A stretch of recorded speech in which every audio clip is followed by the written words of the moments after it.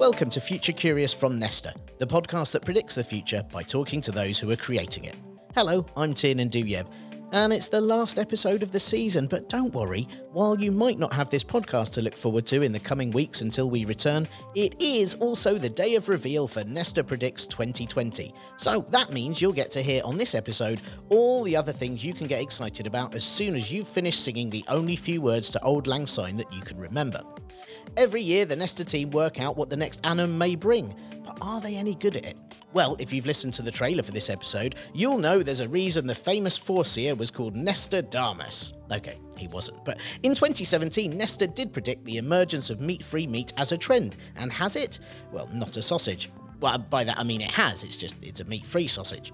In 2018, they said we'd see a rise of AI artists, and later that year, Christie's sold its first AI art for nearly £500,000. So move over, Banksy, my printer has dreams. And in 2019, Nesta predicted the rise of deepfakes as a political tool, and this year has seen an awful lot of that. But I promise this is definitely me doing this. I promise. So, what does 2020 hold? Well, as you'll hear, there'll be drones taking the jobs of fireworks because it seems the art world wasn't enough for them.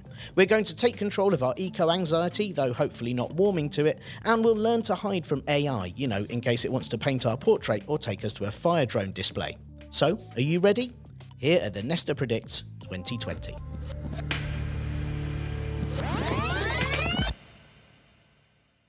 Say hello to your digital twin, a virtual version of you built from your digital footprint. This virtual you can live out possible futures for you, so you don't have to make any changes in your real life until you're sure which path to take. We predict in 2020 there will be an outbreak of silly walks. In 2020, surveillance technology that can identify people from the way they walk will lead to an outbreak of Monty Python-style silly walks. We predict data sharing around the menstrual cycle will become more open, meaning more medical professionals and researchers will be able to use this data to develop new approaches to improve women's health. The new voting system that could save our democracy is quadratic voting. In 2020, we predict that quadratic voting will help to restore trust in democracy. In 2020, a new breed of trade unions will re-establish a strong voice for workers. They'll champion the uptake of new technologies which empower workers and make jobs fairer, more inclusive and more fulfilling. How to defend yourself from digital assassination. As more people become aware of digital assassination, it will develop from a product bought by a few high-profile and wealthy individuals to something that will become increasingly affordable for normal people. Fireworks have their final big bang. In 2020, drone swarms will increasingly be used for popular entertainment instead of fireworks. In 2020, the UK education system will finally refocus on broader skills and creativity to prevent a lost generation. Eco-anxiety will help us save the planet.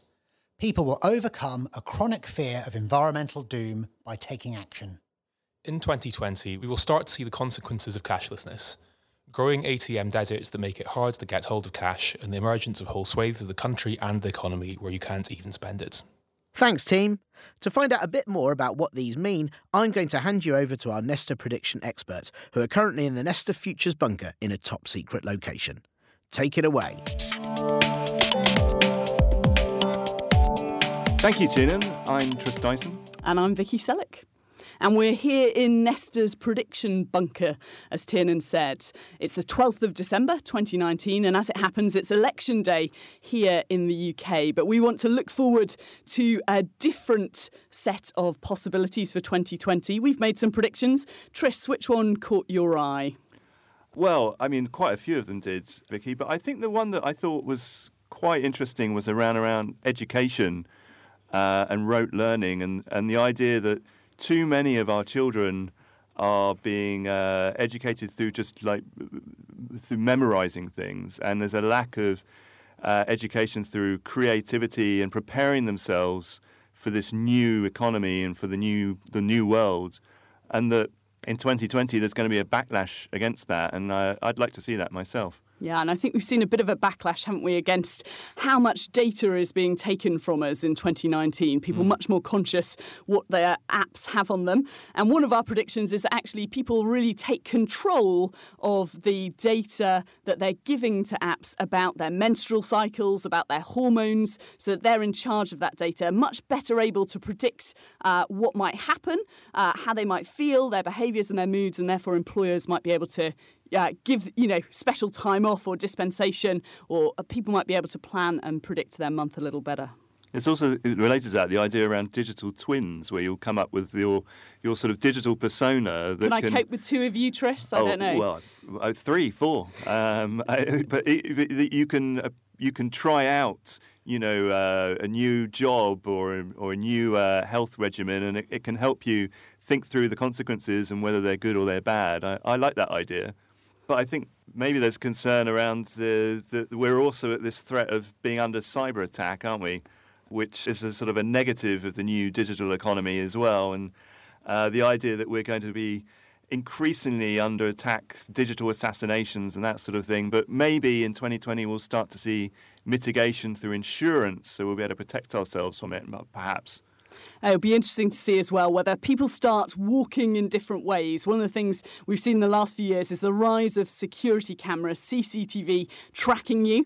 You can now spot people 50 metres away using facial recognition technology. And of course, there was a big public outcry about that in King's Cross this year. We've seen in Hong Kong people using disguises so those cameras can't spot them as easily during the protests. But actually, this technology, which isn't new, gait analysis, being able to spot how someone walks and therefore being able to identify them. We think those two things will come together this year. I'm really interested in that. The idea that a camera will look at your face and another one at your walk and be able to spot you from a distance. And in the same way as perhaps you might take out digital insurance to protect yourself, maybe actually you'll also start to walk differently so that you have some anonymity in the public sphere. So that's why you've been practicing funny walks around the office. That's right. One of our big predictions, of course, is about drones. This is one of your areas of specialty, Tris. Why don't you tell us more? Well, I love this one. This is that fireworks are bad for the environment. They cause a lot of injury, a lot of hospital admissions, cause a lot of stress, particularly to animals and pets. And actually, drones are getting more and more exciting in terms of creating these beautiful visual displays as they swarm around. And we think in 2020... that actually they're going to start to become more responsive to crowds, and they're going to be much more, start to replace firework displays, which I think would be really quite thrilling. This is quite brilliant, isn't it? I remember watching the 2018 Winter Olympics in Seoul, a very impressive drone display creating a pattern in the sky. But I guess the technology is now there to go one further, for the drones to talk to one another, respond to the dynamics of the crowd, and actually operate as a swarm. I think that really feels like the future is here. I agree. But also, it feels like we're going to need a new kind of trade union. That's one of the predictions for all these emerging technologies, the job market changing, and people working in the gig economy, and the unions of old are maybe a little bit outdated. And I think this prediction around new trade unions is quite exciting as well. It'll be interesting to see what they might look like, potentially. Yeah, and presumably these trade unions there to protect the 1 in 5 workers who we think jobs will change due to automation. It definitely feels like a trend we're not talking enough about, as does actually the move towards using your credit and your debit card over cash. Now, that's not new, but I think in 2020 we're predicting that actually cash may well dry up. There'll become deserts where you can't use cash in a bar or a supermarket or a shop. And of course, that really most disproportionately affects the vulnerable. A little bit like automation. The nervousness here is that it isn't the early adopters, it isn't those people in high power or high tech jobs, but actually the most vulnerable that get left behind with technological changes. Yes, it has a big effect on people's mental health and well-being, and it could be a real problem, I think, definitely. Yeah. Speaking of which, eco-anxiety is on the rise. Well, yeah, that's another prediction as well, which is that we're all increasingly concerned about the environment, and that for some people this is leading to quite acute eco-anxiety, where people are incredibly stressed and very upset about the possible future. And so I think this prediction that in 2020 doctors might start to prescribe eco-action to people suffering from eco-anxiety is an interesting one, isn't it, I think? Absolutely, and we know from our work at Nesta that social prescribing is so important. You spend 8 hours a year with a medical clinician, yet if you have a long-term condition, there are many thousands of other hours in the year, and what you eat, who you talk to, how you operate, that has a great impact on your condition. So if you are suffering from stress, anxiety, depression, really important that you take collective action. You join a choir, and in this case, if it's eco-anxiety, perhaps you go out and plant trees with other people, go out and become a demonstrator so that you can see the effect of your work, but also you're doing it with other people. That sounds very interesting. Today is also election day. It is. We shouldn't say anything about the outcome of the elections we don't know. And indeed, we don't have a crystal ball, so we can't necessarily predict what will happen. But there's this prediction that there's sort of around the world, I think, or in many of the advanced countries, there's a bit of a disillusionment about how we vote and how people are represented. And I think this prediction is quite interesting around how we might start to look at different ways of voting in the future, and there might be a sort of new systems and models of voting that's quite interesting. That's right. We've long had the argument that first past the post voting doesn't really work for us, but a referendum earlier this decade ruled out an alternative. But we're starting to experiment at Nesta and seeing other people do so with other ways of voting. So quadratic voting sounds very exciting, doesn't it? But essentially you're given 5 votes instead of 1. And you can choose to put those all behind a single candidate, or you can spread them more evenly if you want. And we think that approach will lead to people being given much more power locally to be able to choose the causes and candidates that they want. And I guess you get a better representation that better reflects how people feel. So people often have a preference for one party, but they like policies from others as well. And you get a better mix, I suppose, with that type of approach. Exactly. And it's the prediction I'm most excited about because we have a genuine crisis in democracy at the moment. People are worried that their institutions, not just the politicians they don't trust, but now that their institutions aren't representing them. And we can and must do something differently in 2020. Look forward to it. What do you think? Did we get them right? Is there anything that surprised you on this list? Well, you can join in the conversation on social media. The hashtag is Nesta Predicts.